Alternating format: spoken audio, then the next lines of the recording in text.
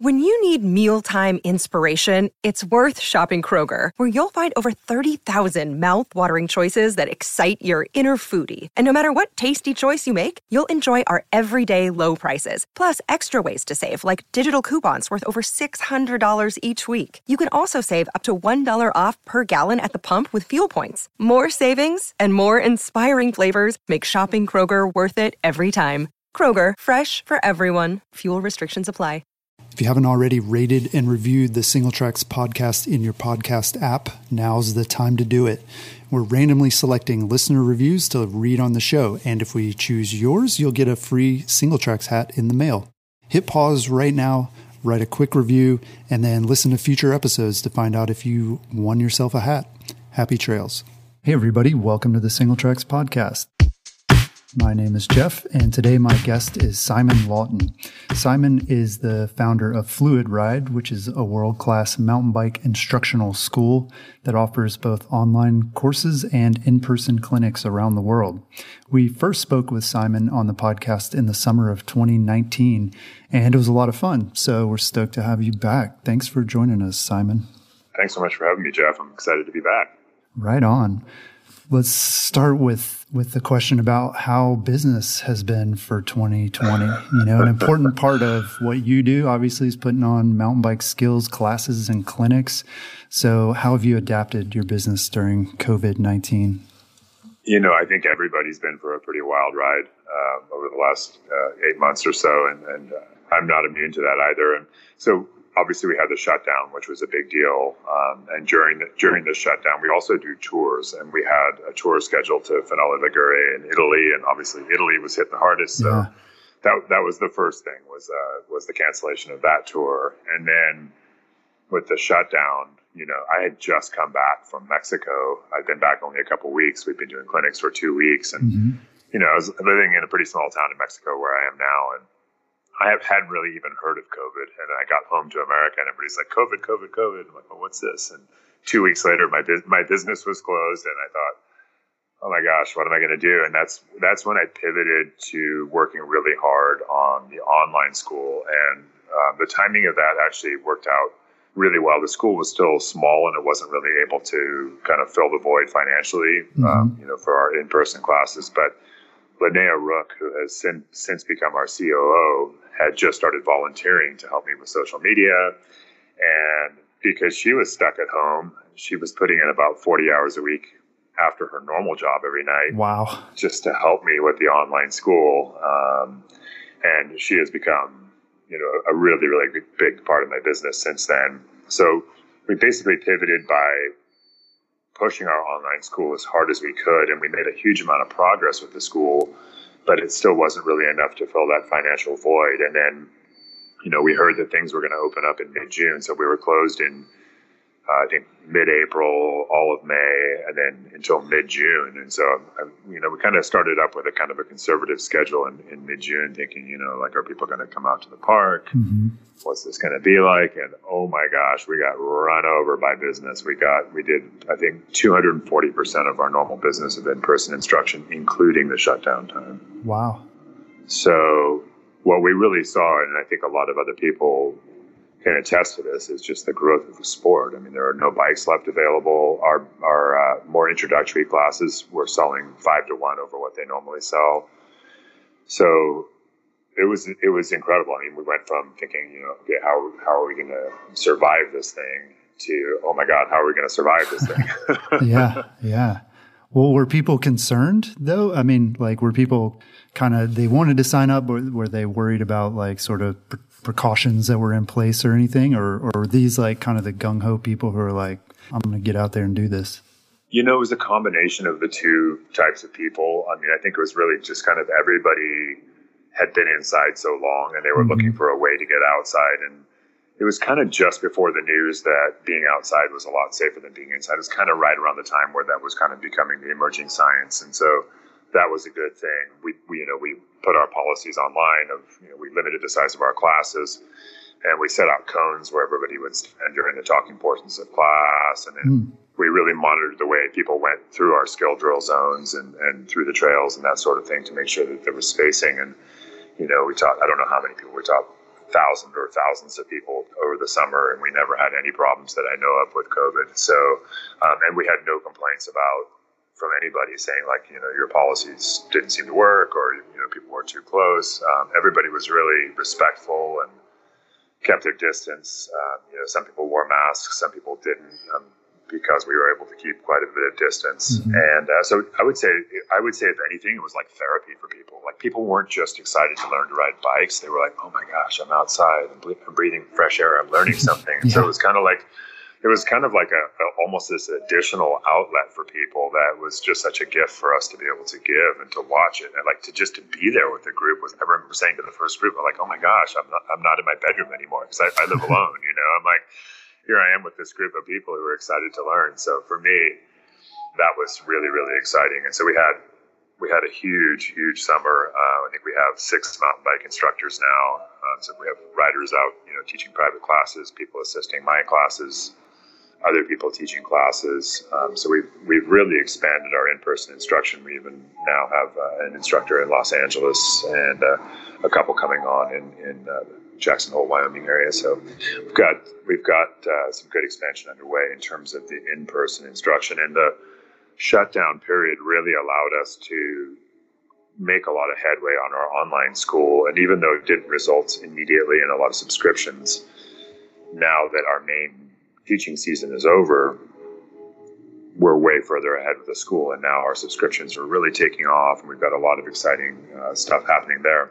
Along the way through summer, another thing that allowed us to be so effective with our instruction was that we weren't in the French Alps for a month like we usually are in August. So it was my first year not operating my tours in Chamonix, and instead of being in beautiful green Chamonix, we got hit by a bunch of smoke from here on the West Coast. So it was kind of like one thing after another, but it was really actually, while it was challenging, it was actually I hate to say this, I know a lot of people suffered, but it was a really rewarding year for us. It really was, because we just kept trying, and we kept pushing, and we kept pivoting, and we kept just doing our best, and the results just kept coming back in a really positive way for us. So that was, it was cool. I think it's going to make everything seem easier in the future. That's my hope.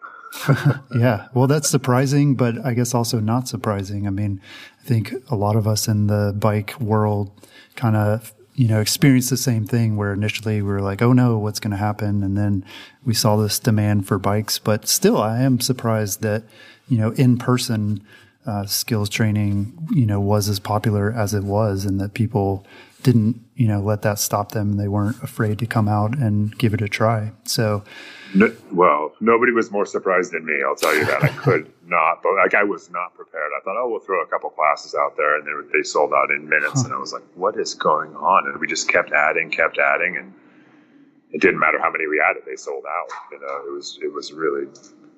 was really astounding, and just how excited people were. And the thing that I think that kind of caught me off guard, here were all these people on like garage sale bikes once all the bikes were sold out. Mm. And they kept coming back to the park, and they kept taking classes. And they like it. It didn't seem like anybody kind of tried it and didn't like it. It seemed like everybody was just into it. And I really think the sport just like doubled in size. Like, I just think we're going to see a permanent, massive expanse in the sport from COVID.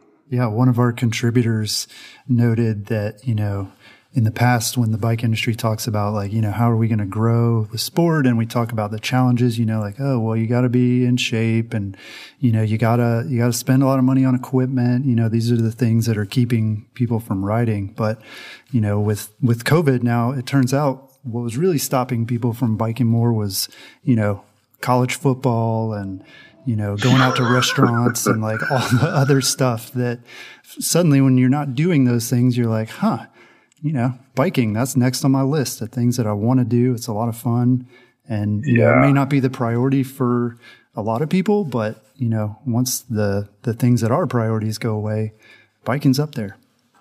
Yeah. And then all of a sudden, I think it is the new priority for a lot of these people. I mean, we had people dusting off bikes they hadn't pulled out of their garage in 20 years, so it was really, it was a really cool thing to see, and I think a really healthy thing for a lot of people, because like you say, a lot of other people's interests were maybe a little bit more idle. So to get them out in the woods and get them out on bikes, get them exercising, I think it was just the perfect thing for people's bodies, but also for their minds after kind of being forced to sit still. Yeah. Yeah.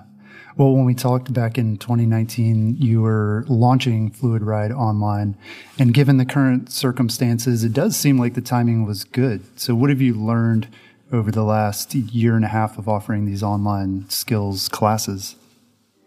Well, it's been nothing but learning, I'll be honest, Jeff. I mean, I have no idea what I'm doing when it comes to anything that I do, really. I just literally make stuff up and just do my best, and I'm super passionate about it.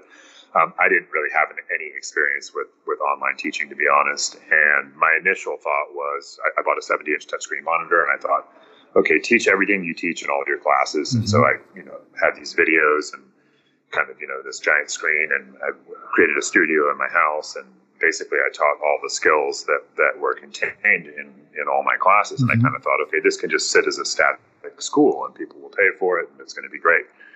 And then I realized, people consume content pretty quickly, and there needs to be something ongoing. And it's not the same as being in a class because you're not getting that direct feedback from me. I mean, the information was all there.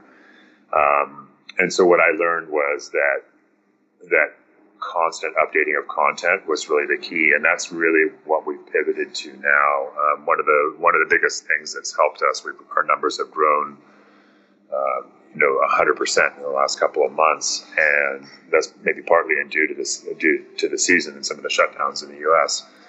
But a lot of it is due to some other teaching modalities we brought in. We have a new series called Practice Like a Pro, which is actually our COO, Linnea Rook, who is a regional pro enduro rider and downhill rider. It's me teaching her and her going through the process of learning with two goals in mind. One, to break her record down quite a well-known track in our area called Predator, where I think she has the second fastest time behind Jill Kentner.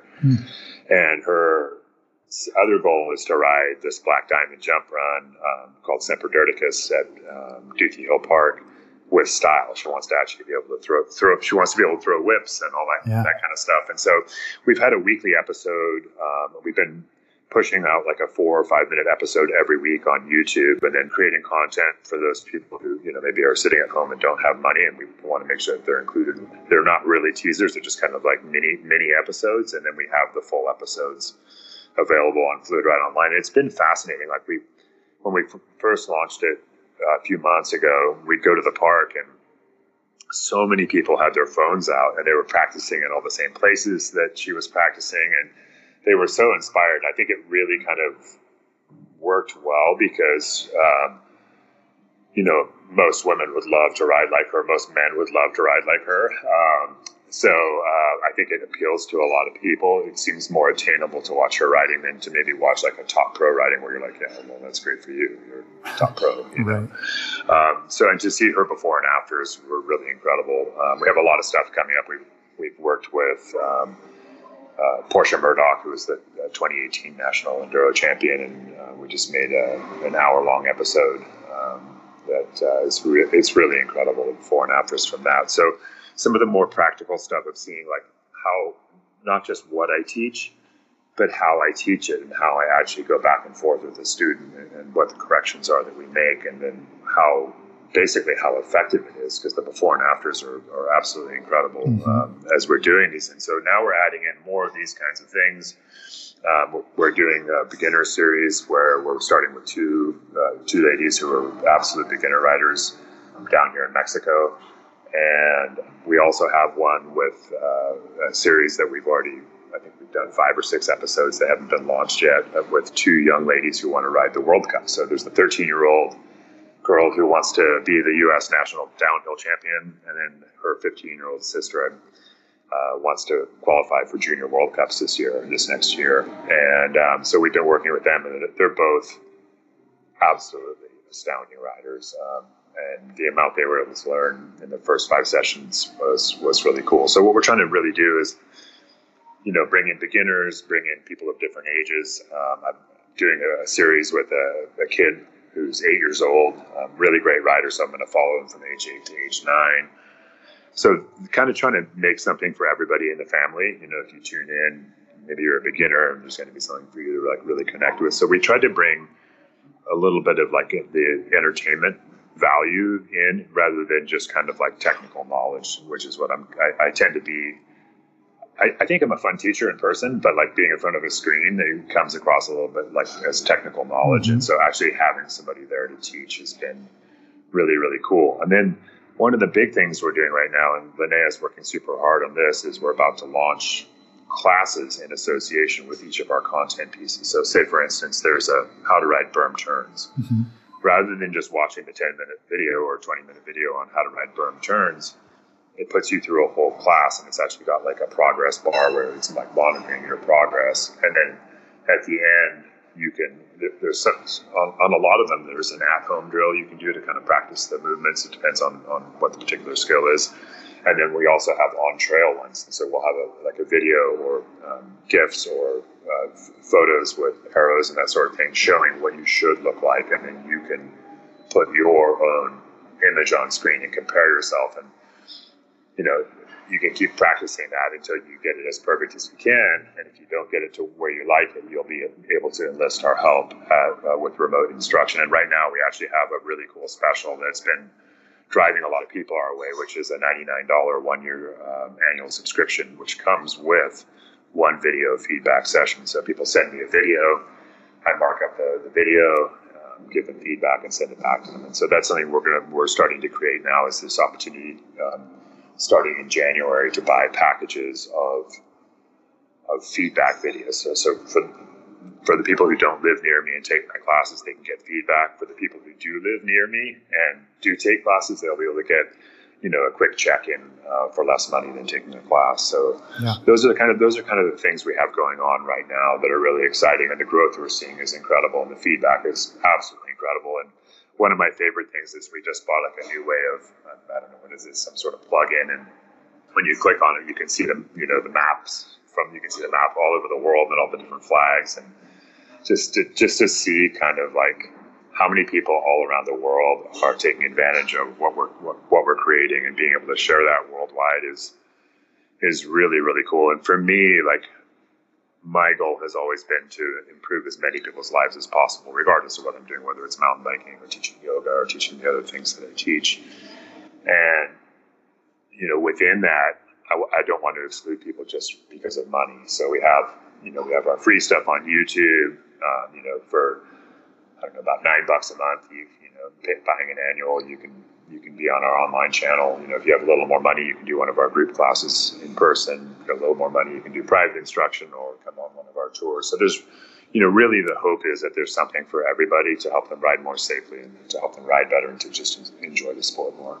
Yeah. Well, that's cool to hear that, you've found some new ways to make it a little bit more interactive, I guess you would say, like being able to send in video for feedback. And then I love the idea of the progress bar as well. Because like you're saying, this isn't Netflix. This isn't like you sign up and you watch the videos and then, you watch them all, you binge watch, and then at the end, you're an awesome rider.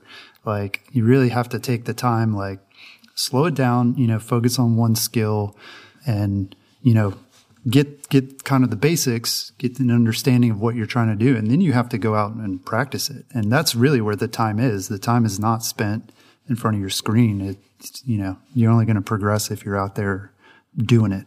That's absolutely true. I mean, Linnea, who runs the company and is a regular student of mine, she decided last winter that during COVID that she was going to learn to ride wheelies. And she can crank out a wheelie for about a half a mile probably now.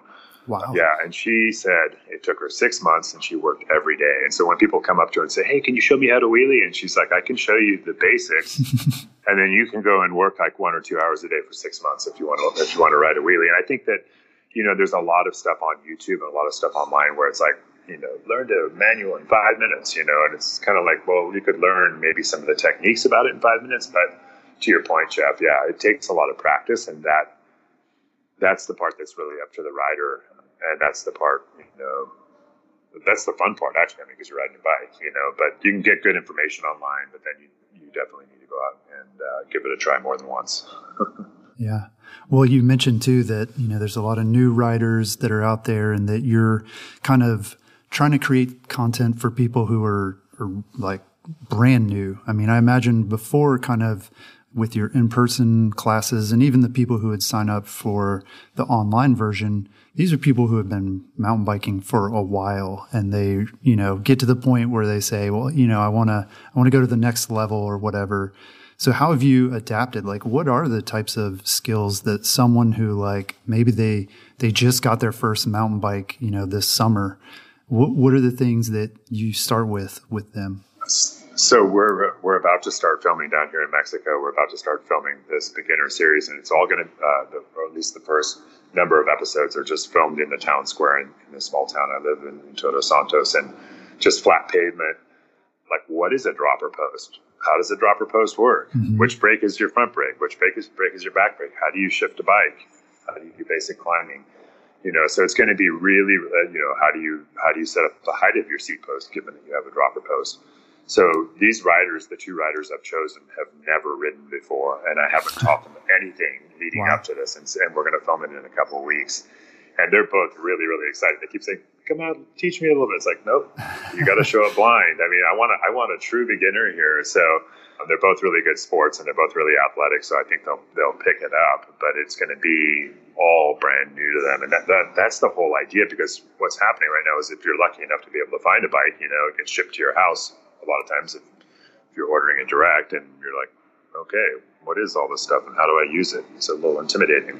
So you're totally right. Like, we're starting at our beginner point has changed to brand new beginner. And I think that's really important right now, because we want to make sure that people who are just picking up a bike or just dusting off a 20-year-old bike kind of go, oh, okay, yeah, that's right. That's the front brake. That's the back brake. I mean, there's some pretty simple things that turn out to be pretty important, especially with powerful brakes these days. Yeah. Well, what about for beginners too? What about the soft skills like trail etiquette? Obviously biking is not the only thing that's booming right now. I mean, around where I live, dog walking seems to be more popular than ever, and hiking and, trail running. And, the trails are packed with people and not just bikers. So does that fit in with your instructional material at all? Like these soft skills? And if not, where do people learn that stuff? That's a really good question. It does. It absolutely does fit in. So I'm lucky enough to teach in a park where we have mostly one-way trails and that sort of thing. The etiquette that I teach there initially is that on green and blue trails, you always yield to the slower rider. And then on black diamond trails, if you just getting good enough to get onto one and you hear a rider coming up behind you, if you can safely get off the trail, you should, because they might need the speed to clear an upcoming jump or to do something, that's coming up. And so that's something that a lot of people don't realize, is that, that you, like, a lot of beginners will feel like they're in somebody's way on a green trail. Like, they'll say, sorry. I'm like, hey, this is your trail. It's totally fine. Take your time, and so we teach all of the people within the class to understand that, look, we're going to be on these trails today. If you come up on, on somebody slower, don't be frustrated, and just, give them some positive feedback. And just by hearing you, they'll probably pull over and let you by. Yep. So that's one thing in terms of etiquette. Like, the other thing is, where we do have shared trails, is just letting people know that it's really important as mountain bikers that we take the high road, that we're the ones who stop for the hikers, that if a dog starts to follow you, that you stop and make sure it reconnects with its owner, that we are the stewards and the ambassadors, and that we always are the ones setting a good example. So that's really important. And then it actually goes a little further than that when we start to travel. So the first night, that people come into our trips in Chamonix, or the trips we're going to be having here in Mexico or wherever, is just to kind of educate them on the etiquette of the area, and the way you treat the people, and the things you do and don't do, and the things that we take for granted in America that are different in other places. Like, for example, in Europe, Europeans are not super noisy at the dinner table, and you might get a group of 15 very excited Americans sitting at the dinner table having a few cocktails after a really epic day of riding, and suddenly it's a pretty raucous environment. The rest of the restaurant is just going, oh my gosh, what's going on over there? So sometimes we have to have a little talk with people and just say, like, hey, it's totally cool to be excited, but just try to keep your voices down, and notice that it is different here in this country. Like, different people behave differently in different countries. And so I think it's really important when you go to new places to respect people's trails, to respect the etiquette on the trails, but also to respect the etiquette of the lifestyle, in the location you're in. Mm-hmm. Yeah. Yeah. And I guess trails too. I mean, you kind of touched on that. A big part of it is the sort of person to person interactions that we experience on the trails, but even, taking care of the trails themselves, not skidding and all the stuff that like we take for granted and think like, oh, of course, we know how to do that. But I imagine people don't know that stuff. That brings up a great point. So like when I teach jumping, one of the first things I teach is I show them where the lip of the jump is. And I say, like, if you're looking at a jump, you never stand on this. Right. If you're looking at this berm turn, you don't stand on top of the berm. Like realize that like tons and tons of hours of work went into all of this, and these are works of art. And so they're not just like things that just happen to be out here. They're things that people have created and taken great pain to create. And especially like, we had a really dry summer, when the summer months come, you have to be even more careful about the way you treat the trails. If you step on the top of a jump or you step on the top of a berm, you might just completely destroy it, and so I think that that's really important as well, is to kind of educate people as to the etiquette around the builders. Like if you see a builder, don't be like, oh, hey, crap, this trail's closed, and you're yelling at the builder. It's like, hey, thanks for working on the trail. Like don't be angry because your trail's closed because there's a builder making it better for you. Be thankful. Ask if you can help. Right. If you have time, and if you don't have time, just please say thank you. Yeah. Yeah. Well, I happen to know a lot of friends, a lot of non-mountain bike friends who, maybe they used to bike. They have like an old bike sitting in the garage that's gathering dust, and they're the ones who are getting back into the sport, getting back out there. Do you think certain mountain bike skills get rusty if you don't use them? Or is there truth to that saying, that it's just like riding a bike, like you never forget? The balance part is just like riding a bike. Like I think you get back on your bike and you're like, oh, hey, look, I'm riding a bike again. Cool. Yeah, I can still do it. But exactly. But there are skills that get rusty really, really quickly. And even with the world's top riders, so even with the pros who I teach, I talk a lot in my teachings about foot dominance. Really people turn better in one direction and they turn in the other direction. And even with somebody, at the pro level, even at the high top pro level, they'll come and I'll clean up their, like, let's say their front foot turn, which you can learn more about on our YouTube channel at Fluid Ride Mountain Bike Instruction, or on our Fluid Ride Online. Like if you're working on like their front foot turn, and then all of a sudden they come back and like their foot dominance is taken over, and they're turning in both directions with their back foot, like they're just turning. Most commonly, people will be right foot dominant, and they'll tend to turn right and left off their right foot, which is incorrect. And so that's one of the things that I would say that comes back to haunt people, is like, oh, I'm doing that again, and I get really high level riders who come back to me consistently for a check-in and for some video analysis, just to see that what they're doing is correct, because our body's own biases are so hard to change. That's when they're habitual, right? That's what habits are.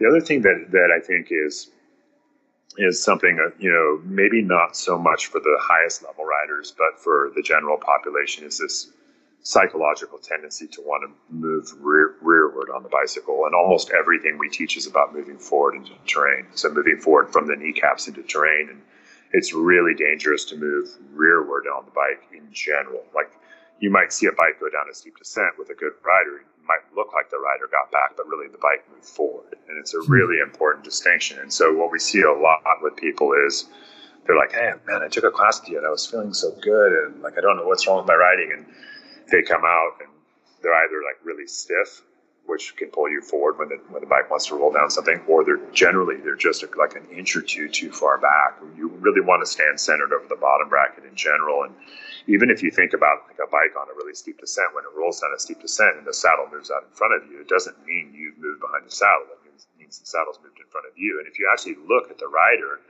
what you'll notice is that the rider will still be stacked up over the bottom bracket. It's just that the saddle's now moved to a different position relative to the rider. So a lot of people will premeditatively move rearward out of fear. And that's probably like, if you watch Friday Fails or something like that on Pink Bike, it's 80%. people moving back too much too soon, or their brain saying, "Oh, be careful, get back," right? Which and I hear like parents coaching their kids all the time, like, "Just get your butt back, just get your butt back," and it's like the absolute opposite of what you want to do on a bike. I mean, there are moments where, like off the edge of a drop, where you shift your hips rearward and things like that. There are moments where the saddle moves out in front of you, and it looks like your butt's back, but we're not really pushing the bike out in front of us. We're not really pushing our butt back. Mm-hmm. We're staying centered over our own legs for the bottom bracket, which is the control mechanism of the bicycle. So I would say that those are the two things, like the foot dominance for cornering, and then this desire to get back. Our little mantra that we use is move forward and relax. And moving forward means move forward at the knees. And that just reminds you to move forward toward like a rock garden or roots or things like that, rather than moving backward. And then the relax is relaxing the upper body. Because if your upper body's tense and you're trying to hang on really tight, the bike can't jockey. I mean, think about it like a horse, right? Like you want to stay over the stirrups. Mm-hmm. That's your move forward. So your knees are over your toes. And you want to relax because you need to let the reins move back and forth and let the horse run. So it's very similar on a bike. If you try to hang on too tight, you're going to do everything the bike does. If you get back too far, your arms are going to become fully extended, and at some point you're going to be pulled forward, and that's going to scare you, and it's going to both make you get back more and tense up more. So it's this kind of like, this self-fulfilling thing that just gets worse and worse and worse, and then you come back to a class and you're like, oh, that's what I was doing. Yeah, I was totally getting back, and I was getting tense, and because I was getting back, I was getting tense, and because I was tense, I was getting back. And, it's just this loop, and your riding just gets worse and worse and worse, and pretty soon you just say, oh, I'm just not a good rider, and really the adjustment is so quick and so simple with people. It's really cool to watch people have that kind of aha moment of like, wow, that works, that just moving forward to the knees. We have a ton of stuff, again, on our YouTube channel at Fluid Ride Mountain Bike Instruction, and on Fluid Ride Online. We have even more about all that kind of stuff. Yeah, I remember that was one of the things I took away from our first conversation was just, not that reaction to get back on the bike when you're doing something steep or you're coming into something technical. And it's one of those things that I continue to work on and have to tell myself. And I almost wonder if for me personally, it's, just because I've been riding for a long time, like way before dropper posts. And that was kind of like to get in the right position, you kind of had to go like up and over your seat post. And so, I've just got used to that being so far back. And now it's like, wait, I have all this room. Like I can get exactly where I need to be without, over exaggerating that. Yeah. In your introduction to your question, you actually brought that up, and I should have addressed it, and I will now, which is what you said, you've got your friends dusting off their bikes out of their garage after 20 years. Okay. So those bikes have, if you look where your hands are in relation to the front axle, they're in front of the front axle. Our hands long stems, are long stems, steep head angles.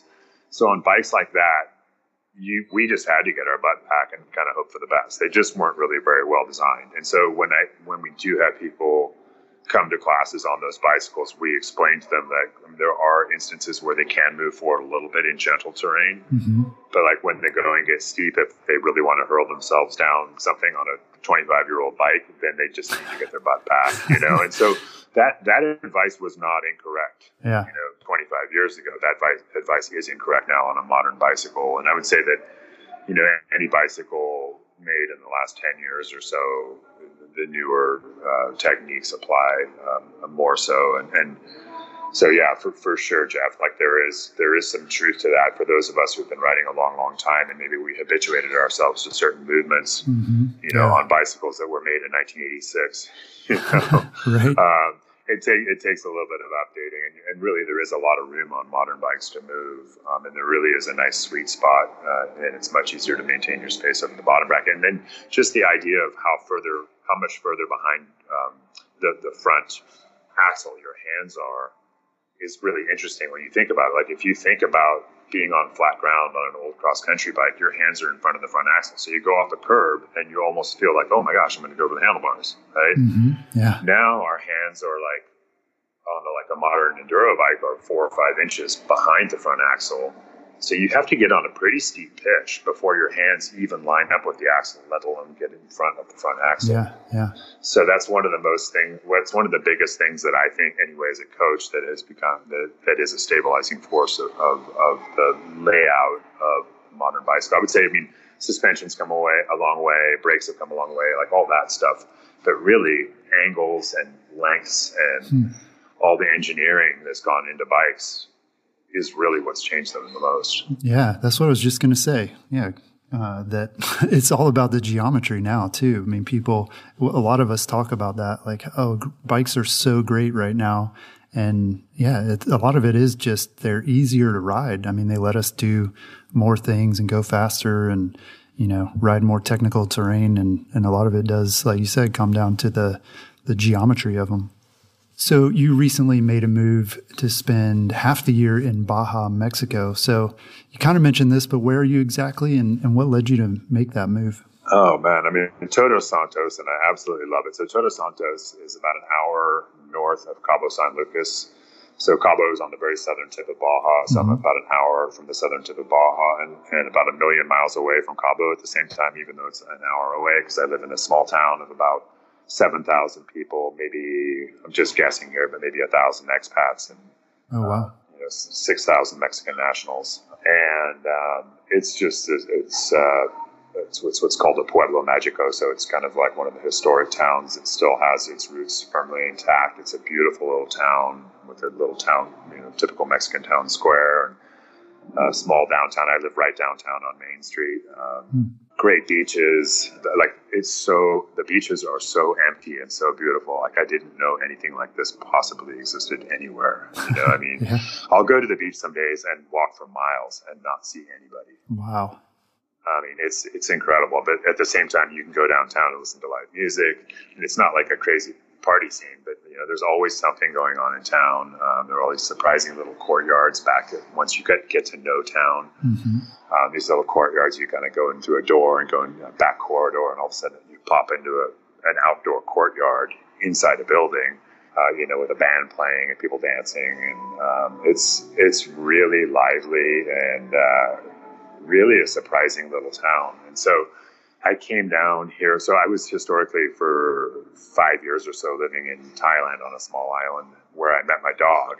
And and I was teaching a little bit. Well, I was mostly a student of free diving, but I started teaching breath hold diving at the end. And I really liked it there, but it was very foreign. It was very far from home, and I couldn't take my dog. Even though my dog was from Thailand, I couldn't take her back there with me because there's just so many like wild dogs around. And so I've been searching for a place in America. I was driving around SoCal and Arizona. I'm like, well, I gotta find a winter home. It's not necessarily for teaching. It's just that I did the ski thing for many, many years, and I'm just kind of like I'm just ready for sunshine, And so I started driving south, and I had my dog with me, and I was like, hey, you can go to Mexico, So we just kept driving and came down. I went to La Paz first, which is the capital of BCS, so Baja California South, basically. So which is the southernmost state of Baja. It's the least populous of the 30 or so states in Mexico.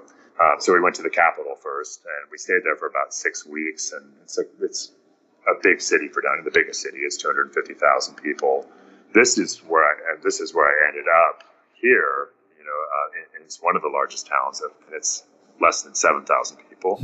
So I tried La Paz, thinking I'd want to be, on the Gulf Coast so I could free dive and do things like that. Not really a surfer yet, just getting started. And so I thought, well, what's the Pacific Coast going to hold for me? Is that really going to be where I want to be? And I drove over to this little town and just immediately met people in the yoga community, rode some of the local trails, and it was just like, this is home, this is where I want to live. And so then I started kind of investigating how I could put on tours, and we actually launched a bunch of tours and sold a bunch of spots, and we're all ready to go because, COVID was kind of waning a little bit toward the end of summer. And then, it just hit back hard. So we just canceled all our tours. And so now I've just been super busy helping dig trails, working with some of the people from town, which has been really cool. Dave Thompson from Over the Edge Sports has been super helpful in kind of like showing me around and showing me the trails he's built. This is kind of his legacy, was to make this into a mountain biking town. He's built some beautiful, flowy, kind of green and blue trails. And of course, with my downhill roots, I'm like, okay, where's the fall line? So he's been helping me find spots, and I've been busy digging, which has been wonderful. Because I mean, for me, I've been an advocate of the sport, helping to create a Colonnade Park, which was the first urban mountain bike park in America, and then helping to create Dufy Hill Park. Mm-hmm. But I did the political work on those, and I literally never lifted a shovel because I was so busy in meetings. Yeah. And to be able to come here and have somebody else who's done the political work, and they're like, "We just need you to lift a shovel," I'm like, "Perfect, yeah, I can do that." So I've been getting up at like 4 a.m. and hiking up into the mountains, and I've been making some nice black diamond terrain here, and I'm really excited to share it with people and share it with the town, and to bring bring some money into the town, more or less, with people who are respectful, who are fit, who aren't just coming here to party. They're not coming here to be in Cabo. They're coming here to ride bikes, and so trying to make Todos Santos more of a mountain bike town is kind of like one of my key goals here. Right now we have the Sierra Madre Trail, which is a 10-mile cross-country loop. It's got a couple pretty nice descents on it for sure, just really, really flowy. And there's a very scenic loop called the Old Port Loop, which mostly goes through private land, which is going to be developed, but it's open for people to ride through. And it's actually open in many areas for building. So there's a lot of opportunity out there. And there's some people from Bellingham who have spent a lot of time. I'm not sure the name of the area, but it's out the other end of town by the La Pastora surf area. And they've built a lot of trails, and that's just starting to be developed now. So I think they've lost some of the trails that they created. But it's definitely growing here, and then you've got basically an hour away from here, you go to La Ventana, which is kind of the kiteboarding capital of the area. It's directly due east on the Gulf Coast. And they have beautiful flowy trails. Yeah, I was actually there earlier this year riding in La Ventana and rode a couple of the trail systems there. Yeah, really, really surprising to find that. And, for at least some of it, it seemed like, most of the trail names and signs were in English. And so I got the impression that a lot of this trail building and mountain biking is being driven by the expat community. Has that been your experience there, or are you seeing like more locals actually starting to get involved? Absolutely. I would say it's the expat community, and then locals becoming more involved. Dave Thompson has lived in Mexico for at least a decade. I know that. But he's been the one who's kind of been behind the big push here, like with Sierra Madre Trail in this town. I know there are a group of expats. I can't remember exactly who's building in La Ventana, but I know it's a pretty organized group. As you saw, there's nice signage, and they even kind of like call out some of the names of the foliage. And the trails are in beautiful shape there. I mean, the surprising thing is they're not really dusty like you think they are. Considering there's no rain. And then in Los Barriles, which is just a bit south of there, I know it's a different group yet. And then there's also a bike park in San Jose del Cabo, which is where the Cabo Airport is. There's a little bike park down there. So if you get on Trail Forks and you just kind of enter Baja, you'll just see southern Baja is chock full of trails, some of which are better than others, most of which are green or blue if they're descents, and some of the black diamonds like on Trail Forks are actually climbs. And so I've been wanting to make some more fall line stuff, so I've been working on a couple of trails that have some pretty significant vertical to them, and some pretty technical trail features. So I'm working on some of that stuff right now, and then also working with some landowners up in the Sierra, up in the mountains, like the real mountains, which are bigger. I mean, some of the mountains here on the coast are about 1,500 feet or more tall, but then you look inland, 40-minute drive away, and the peaks are probably 6,000 feet tall. And there's some families who've owned land out there for generations, and I've been able to get some introductions out there as well to figure out, the possibility for maybe leasing a bit of land, because there are roads that go right to the top, but they're all private roads, and those people are looking for ways to make money. And having a trail or two come down through the forest, I think could be a pretty sustainable way for them to create something, where things can be hard to create because there's just not a lot around out there. Yeah.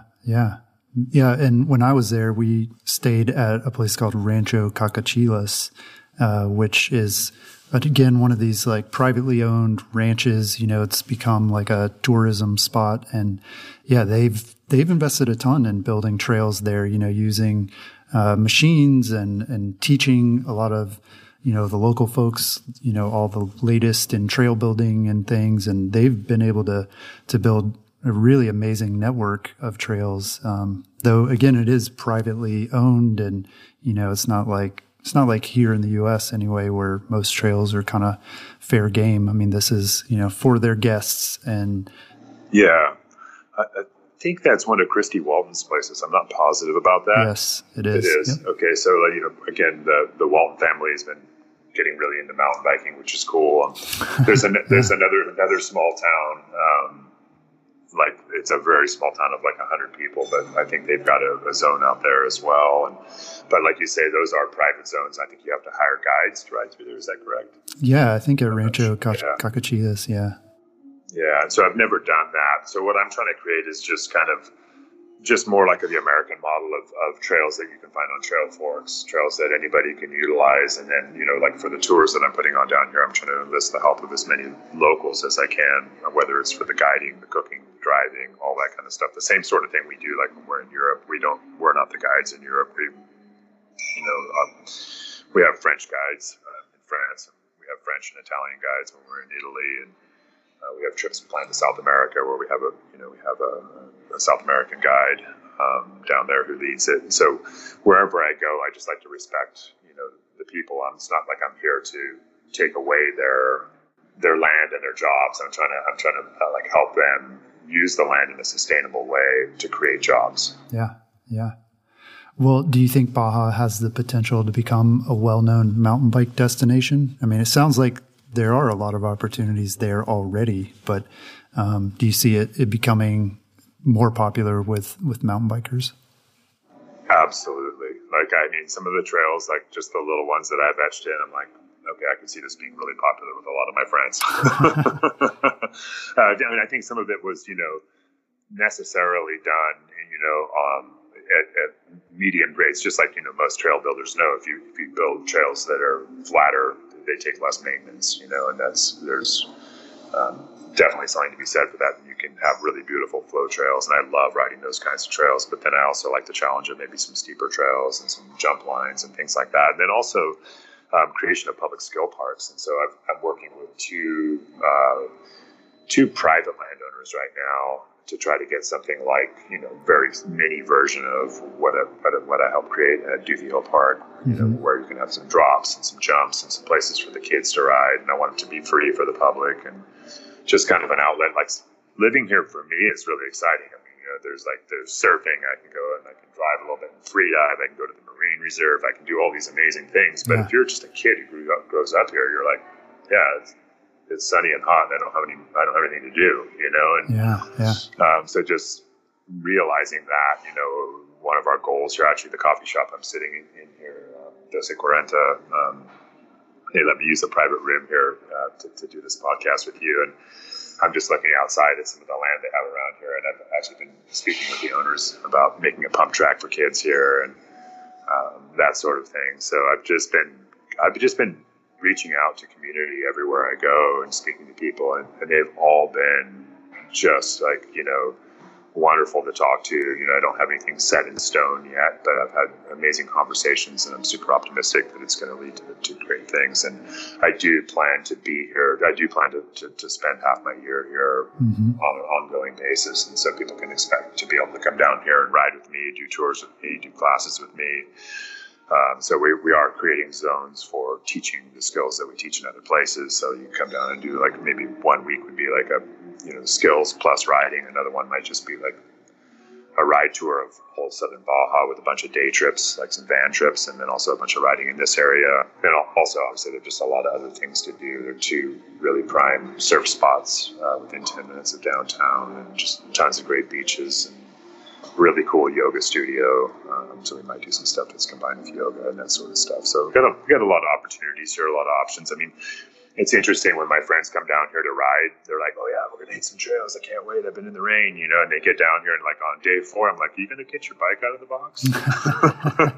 Right. They're like, oh yeah, that biking thing. That's right. I forgot. You know, they're so taken with like the culture and the food and the people and the downtown and the beaches and, you know, the possibility of surfing or swimming or snorkeling or freediving or whatever that it's quite easy to kind of forget about your bike for a couple of days. So I think a lot of our tours are going to be like, you know, like a good solid morning of riding or a good solid evening of riding, and then like a lot of just exploration of the area, because it's unbelievably beautiful. I think one thing that a lot of people don't know about Baja is certainly something that I had no idea about, was like, I imagined this big flat peninsula, like this big sandbox with an ocean on each side, you know, and it's crazy mountainous and lush, and Todos Santos is basically like a palm oasis. Like when you go up in the hills above it and you look down, it's just palm trees.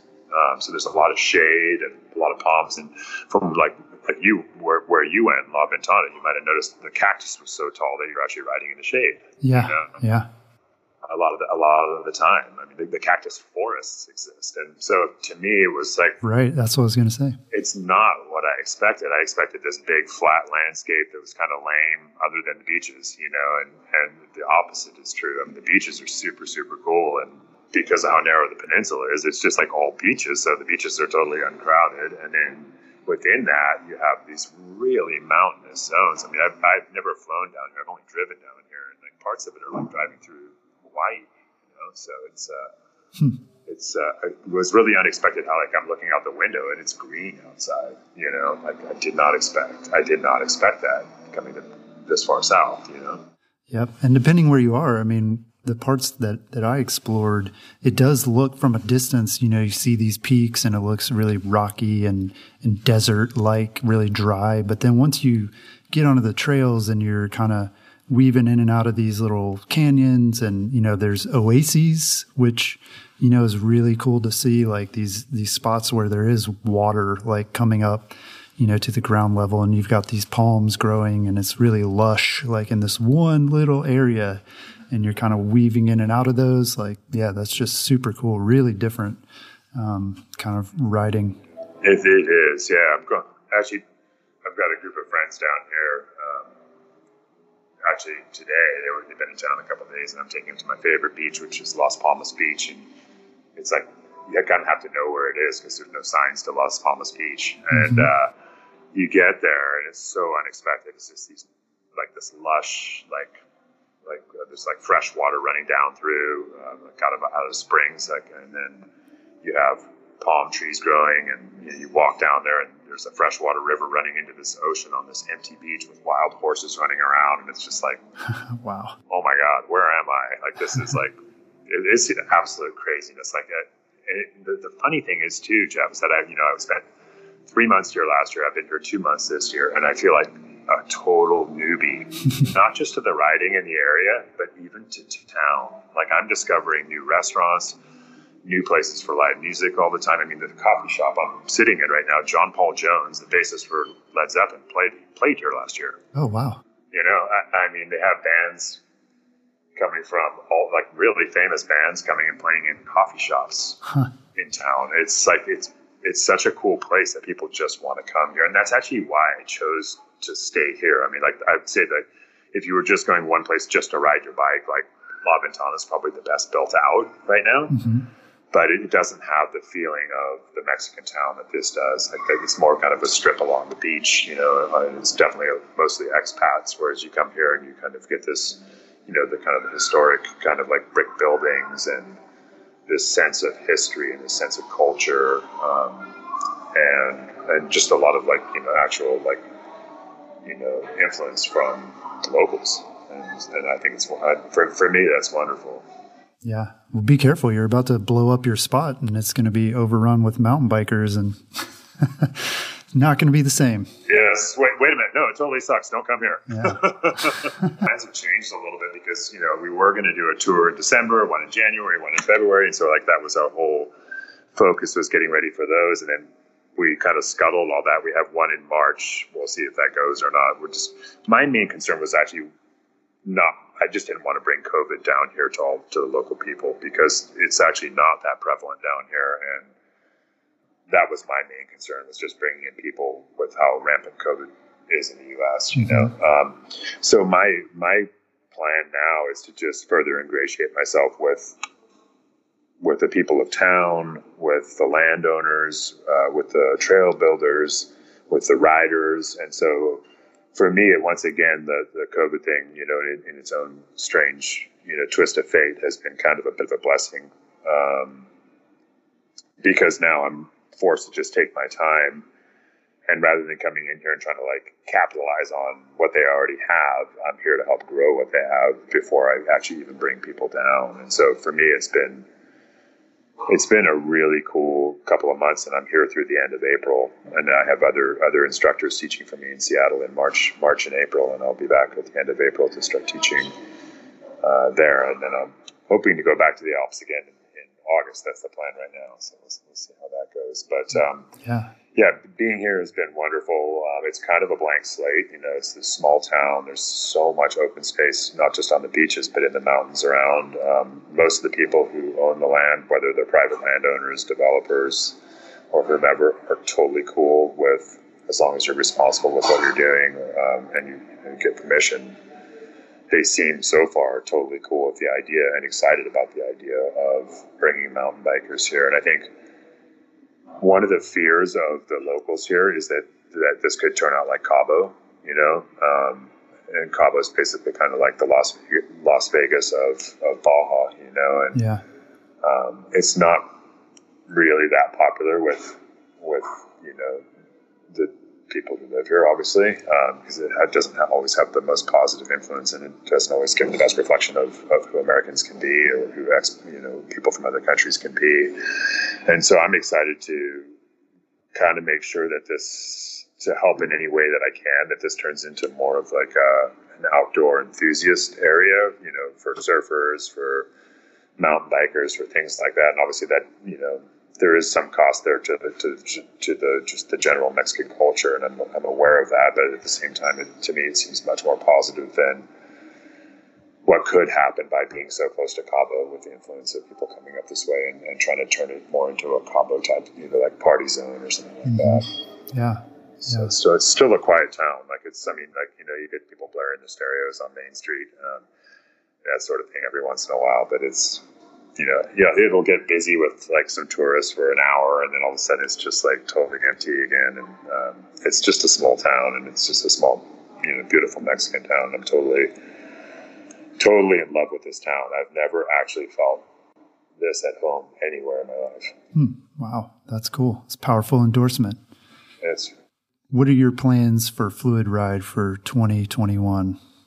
Plans are, you know, we've got a lot of new instructors, and they've been doing really well. Most of them were with us in 2020, so keeping them going with their private instruction, having them take over some of my group instruction when I'm out of town in March and April. So they've got that responsibility on their shoulders, and they've been rising to the occasion and doing a great job. So some of it is kind of growth in that direction, with the help of Linnea Rook, who's our COO. She's just helped us manage the business in a way that I've never been able to. I mean, she runs the business so much better than I was ever able to. So we're able to expand so much more rapidly. We're really excited about the online school, so that's a really big push for us. We're working really hard on that right now, and we both work crazy long hours. So that's one thing. Helping her with her Practice Like a Pro, helping her, which is her, you know, series of episodes that's on both on YouTube and on Fluid Ride Online, helping her achieve her goals there with her riding and her racing. So that's one of my goals for sure. And then having fun, and also getting back to Europe. I really hope I can go back to the French Alps this year, because I really, really missed it last year.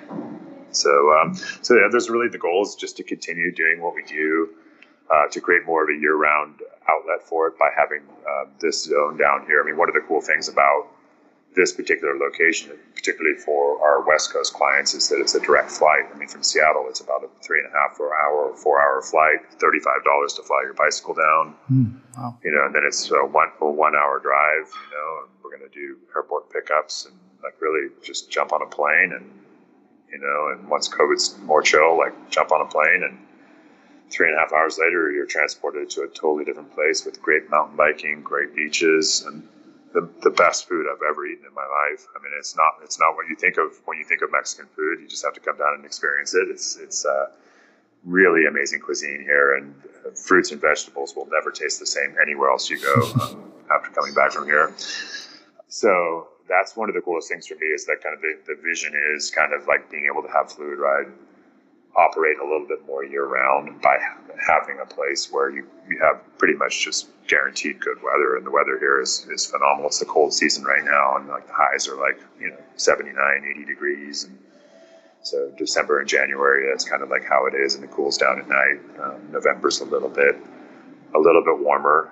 So I'm here in November, December, January, and then February, March, and April, and then it starts to warm up again end of February into March, and gets a little toastier in April. But it almost never rains here, and the trails aren't really dusty. Like, you can follow right behind somebody and you're not getting dusted. So it's really this unique opportunity to kind of give people a really great experience, pretty much guaranteed sunshine and guaranteed single track and guaranteed time on the beach, and all really very, very surprisingly accessible.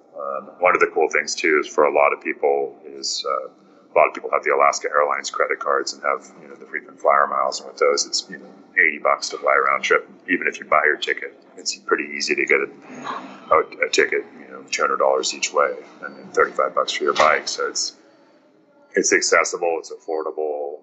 It's affordable once you're downhill here. It's our least expensive tour that we offer. It's also our least advanced tour. Like, we have the opportunity here to teach riders who are fairly new to riding, whereas in the French Alps, you need to have quite a bit of experience to go on those trips. So it also provides that kind of gateway to people being able to go on a tour, kind of understand what it's about, and maybe prepare themselves for some of our more advanced tours as well. So yeah, just a whole variety of things and reasons that I'm down here. And I also just love the sunshine. I'm originally from South Africa, so I think in my genes somewhere was just kind of like, find the sun. Yeah. That all sounds amazing right now, especially for so many reasons. Yeah, I think we're all due for a Baja vacation. Absolutely. Well, come join me, man. I'd love to have you down. Yeah, thanks. Well, Simon, I appreciate you taking the time to talk with us and catch us up on what's going on, and to talk a little bit about mountain bike skills. Really appreciate it. Yeah, I look forward to next time. Great talking to you. Well, you can learn more about Fluid Ride at fluidrideonline.com, and we'll have that link for you in the show notes as well. That's all I've got this week. I'll talk to you again next week.